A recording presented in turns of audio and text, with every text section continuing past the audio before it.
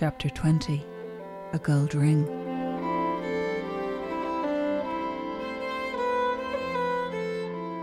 Ronan walked barefoot across short grass, traversed by cowpaths, sheltered by plantations, and dotted with fine old trees, through which he could see the hill of Knockfirna and the faint blue outline of the mountains beyond.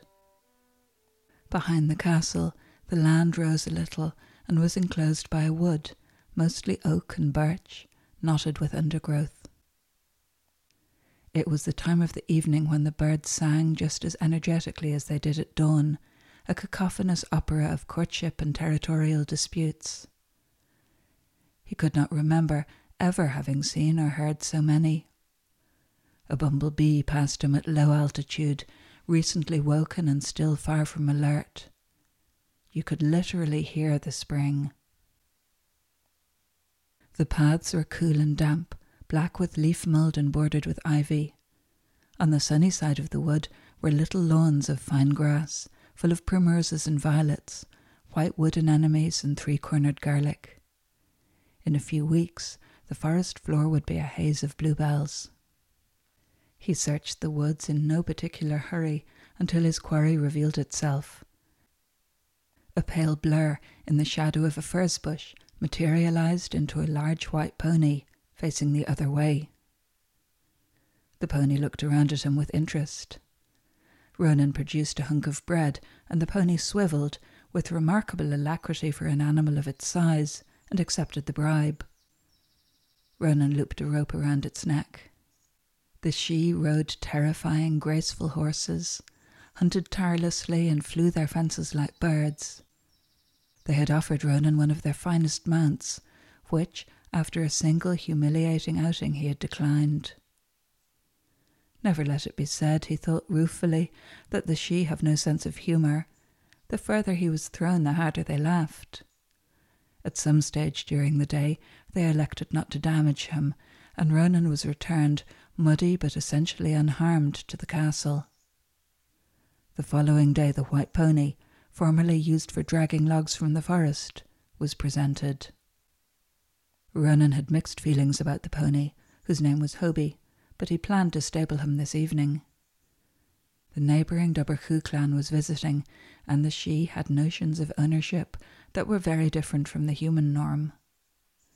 Although strictly ethical in other ways, the principle of take whatever isn't tied down applied. A wandering pony would be fair game to departing guests.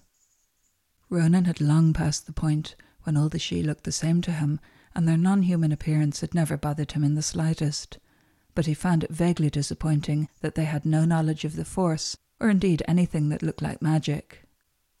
Magic has always been used to explain the inexplicable, and we are precisely that in human terms. Isola had told him several weeks previously, as they rode through the winter woods, she on her flighty chestnut and he jogging alongside her on Hobie. We have always had a presence in the human world, and there are times when people can see us, although we try to avoid it. When they do, they see us through the lens of whatever superstition is dominant in their culture at the time. Are you the fairies? Isola laughed. We have been seen as all sorts of magical creatures, ghoulies and ghosties and long-legged beasties and things that go bump in the night. People lived in fear of us for centuries. Less so now. Shall we canter? Hobie broke into a comfortable rolling stride, black-tipped ears pricked forward with excitement.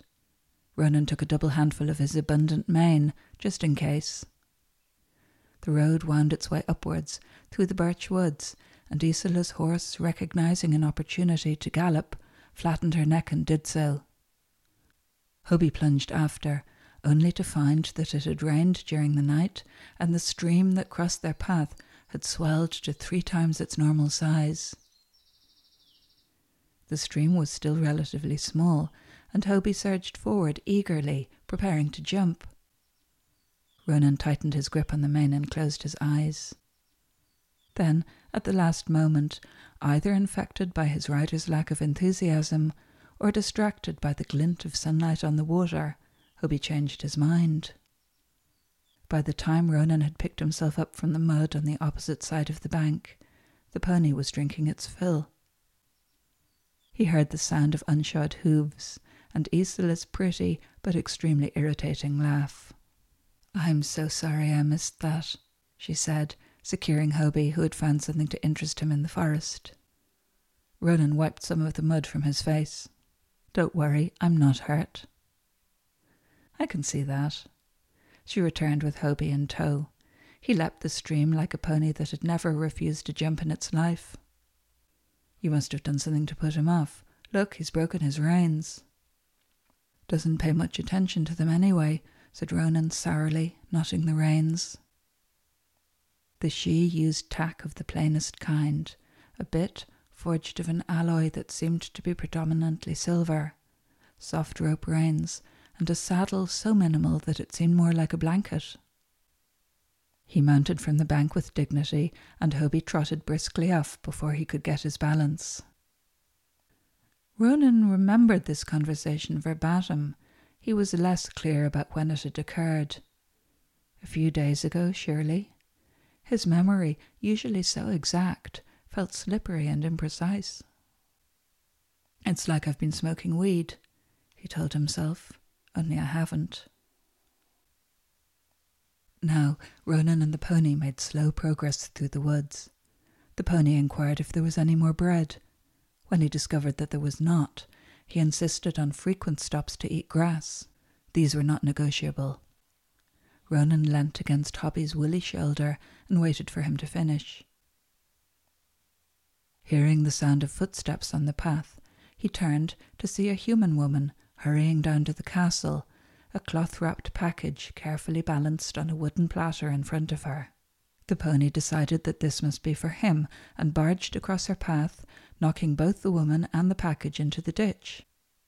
Ronan tugged at the rope to no avail, shouted at the pony, also to no avail, and dived into the bushes to save the packet from being trampled. When it was revealed as butter, in which the pony had no interest, he went back to eating grass. Ronan removed some debris from the butter and returned it to its owner as she clambered dishevelled from the undergrowth. "I couldn't stop him," he said abruptly. Ronan was aware that some people found his manner off-putting, but was never quite sure why. "My name is Ronan." The woman curtsied. "Biddy Keevan, your lordship." Her hood had been thrown back in the ruckus, revealing a pale heart-shaped face. Ronan stared at her in astonishment. He was much taller than the humans who lived in the settlement, but surely she knew that he was not one of the she. He had seen her before, he realized, a shy woman who lived alone on the outskirts of the village and milked her cattle under the great ash tree in the pasture. The woman bobbed again. "I'm sorry, sir. I took you for one of the good folk in the dark. I'd better hurry on, with respect to you, sir."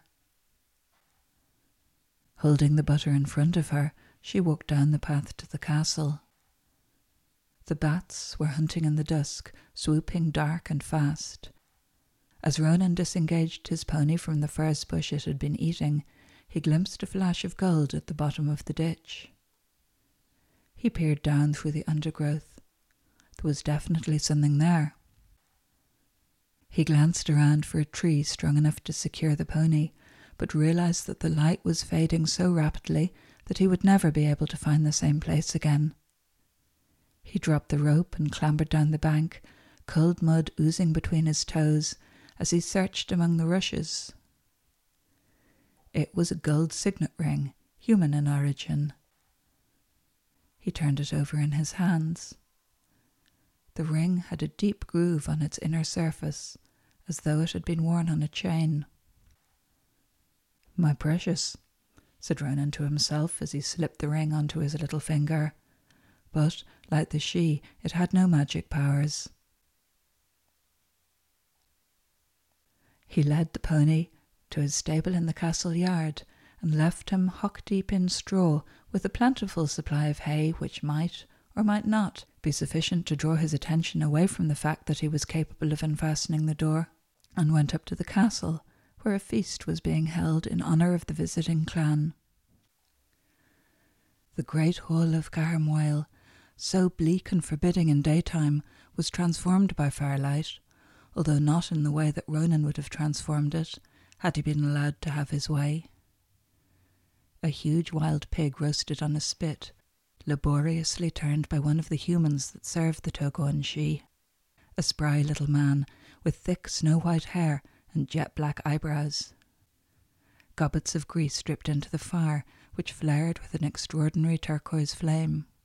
Every now and then he leapt almost into the fire, wielding a long blade with which he cut hunks of meat into the bowl held in his other hand, moving so quickly and skilfully that the fire did not have a chance to burn him. Ronan wondered what metal the blade was made from. The Sidhe did not like iron. They did not really like humans either, but required them to serve the banquet. The white-headed man whistled loudly through his teeth, and a human boy, scarcely more than a child, scrambled to carry the meat to the table. Beeswax candles burned from the wall sconces, throwing flickering shadows on the vaulted ceiling.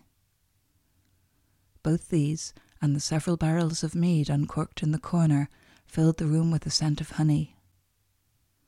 The long table was piled with rough brown bread, lumps of butter, and a bland white cheese, of which the Sidhe seemed particularly fond.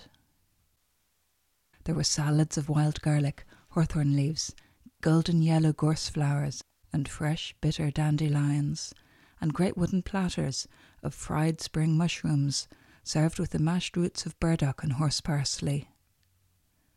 The Sidhe loved to hunt, but they would happily fish, trap, or go on endless expeditions to gather mushrooms and berries.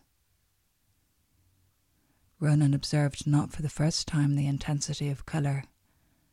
The tablescape shone in the candlelight like a painting from the Dutch Golden Age, pale cheeses glowing from within, and borage flowers scattered like sapphires through the salad leaves.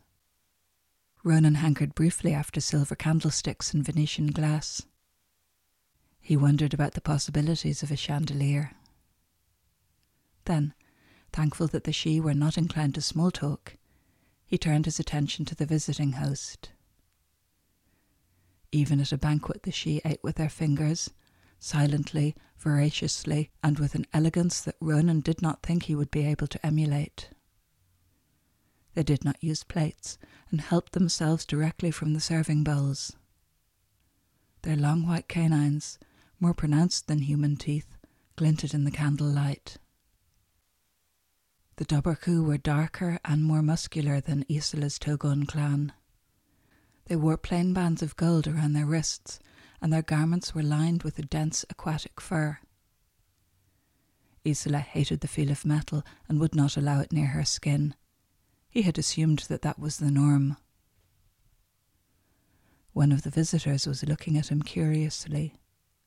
Their eyes met, and Ronan felt something like an electric shock. The backs of his hands prickled. The Sidhe took a step towards him and seemed about to initiate a conversation. Suddenly uncomfortable, Ronan retreated to the other side of the room. In the minstrel's corner, the harpist had begun to tune his instrument. The Sidhe loved to dance, a process that involved an almost total loss of self, a state that humans could only reach after years of meditation, if at all. At first Ronan had found that their music lacked harmony. Now he liked the way that it roamed, without a projected destination, so that a single tune might carry through until dawn. But poetry, his least favourite aspect of Sidhe entertainment, fell between the happier activities of supper and dancing. The sated revellers retreated to the hard benches around the wall, and the poet began to recite. There were several poets in the clan, and the one currently taking the centre stage was a tedious being with a keen sense of his own importance and an almost unbearable voice. Ronan thought that he was one of Isola's relations, but was unsure of where he fitted in. It wasn't that he was unable to work out how Sidhe society was structured, it simply failed to interest him.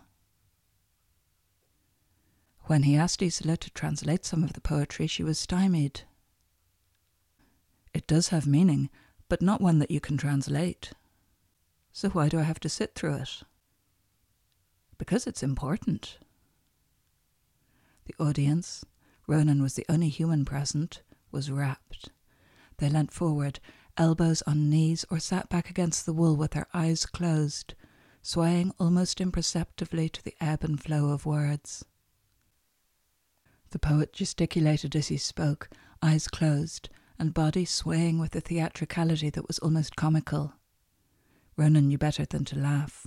For the Sidhe, a poetry recital was akin to a religious event. "Fuck this for a game of darts," he muttered, heading for the door. It was too much to hope that this show of bad manners would go unnoticed. Ronan felt the gaze of many amber eyes on his retreating back. Being of a different species, he had a certain amount of leeway, but leaving in the middle of a poetry recital was overstepping the mark. He didn't really care. He had a very low tolerance for sounds of a certain pitch and could no longer endure the poet's nasal but highly penetrating whine. It was not in the Sidhe way to venture into the lower parts of the castle, which was the domain of their human servants. Ronan, who followed Isola's lead on most things, had never done so, but the responsibility of returning the lost ring was weighing on his mind. He started down the cascade of grim granite steps, at the bottom of which, as from the depths of a well, he could hear the sounds of the kitchen. Everyone in the kitchen was human, and all of them were drunk. He had never seen such a motley crew. The white-headed gentleman, who had so effectively manned the spit, sat at the table chewing on a pig bone, while loudly berating his young assistant, who sucked at a pile of trotters at his feet. A large, brown, gentle person, unsteady on his feet, was engaged in stripping the carcass of remaining meat, piling it on platters, which he then covered with clean white napkins. The women who had served the food sat by the fireplace, laughing raucously and passing a large wooden bowl between them. The Sidhe did not use iron themselves, but there was no lack of it in the kitchen. A huge pile of black cauldrons lay stacked by the wash-tub, and steam billowed from the spout of a kettle hung over a blazing fire. The room was lit by oil lamps rather than candles, and its walls were black with soot. The laughter and chattering stopped abruptly as Ronan walked into the room. He had the familiar feeling of having done something wrong. One of the women let out a shriek of laughter, clapped a hand over her mouth, and scrambled to her feet. She wrested the wooden cup from her companion, and slipped as she did so, showing white hairy legs and no drawers. There was more cackling from the fireplace, as she pulled herself to her feet, drank whatever she had not spilt, then dipped the cup into the barrel and offered it to Ronan. "Sorry, sir, when you came in the door like that I thought you were one of the good folk. What with them furs and all." She and her companions were wearing dresses of grubby, undyed linen. Ronan, who was almost phobic about sharing drinking vessels, took a cautious mouthful and returned the cup. Mead was heady stuff, and although the Sidhe seemed able to drink it in quantity, he had found that he could not. He wondered if they might have different livers. The downstairs party was certainly rowdier and more drunken than the one in the great hall. He wondered, not for the first time, if living in Ildachach had a deleterious effect on human character. "Where is Biddy Keevan?" The white-haired man smacked his associate over the head with the pig bone. "Go on with you, Gossoon. Show the gentleman into the pantry." The boy scuttled for the door, still clutching a pig's trotter. Ronan followed him down an earthen-floored corridor into a small, cool chamber where Biddy Keevan, wearing a clean apron and apparently sober, was pouring scalding water into shallow wooden pans placed on the floor in a row. Watching her work, Ronan realized that he was drawn to her because she was not like the others. He took a step into the room, and she gestured him frantically away. "Take care, sir." Ronan moved back into the doorway and watched her work. She was dressed like a dairymaid in a period drama, but her movements were accurate and precise. Biddy Keevan filled the final pan and walked carefully between them, drying her hands on her apron. Ronan held out the ring. "Does this belong to you?" Biddy Keevan gasped. Her hands leapt to the front of her blouse and groped for the missing pendant. Ronan stood patiently, hand extended, until she composed herself enough to take the ring. She wiped her face on her apron, leaving a smear of soot under her eye. "Oh, thank you, sir. That ring is very precious to me. It's for my little boy, who's waiting for me at home. It's his father's ring." Ronan retreated.